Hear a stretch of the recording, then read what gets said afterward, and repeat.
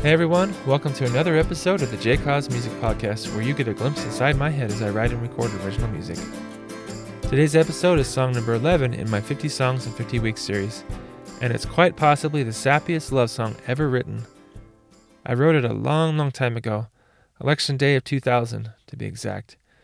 Although it's a breakup song at its core, the lyrics were influenced by the idea of campaigning for an election and how it relates to love and relationships.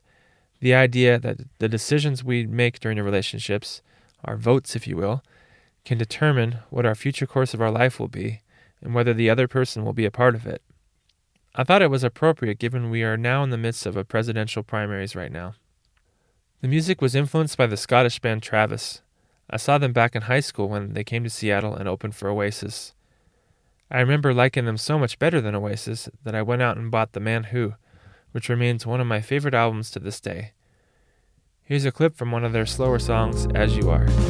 Ever since I was young, I had no choice, but it's okay to lead me on. I must admit it's not much fun to be led on by such a one.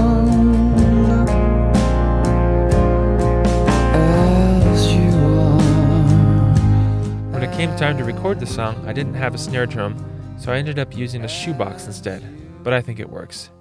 Take a listen.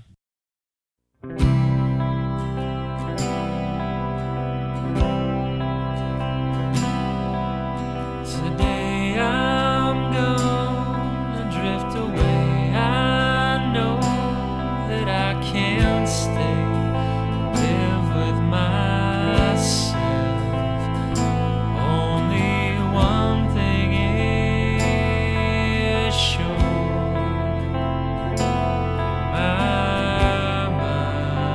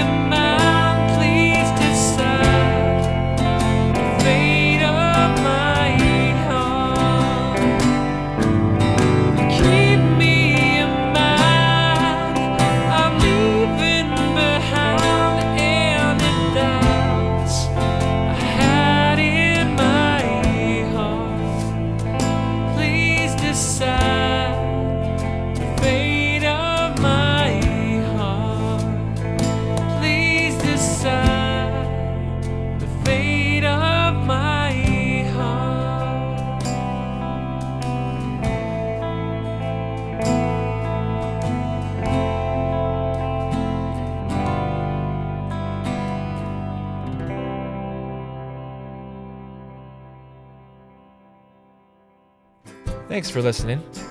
If you head over to the podcast section of my website, jcause.com, you can read the lyrics and feedback for this song.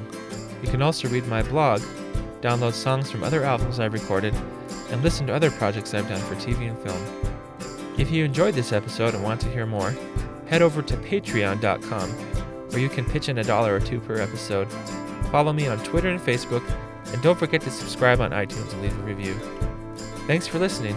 We'll see you next week.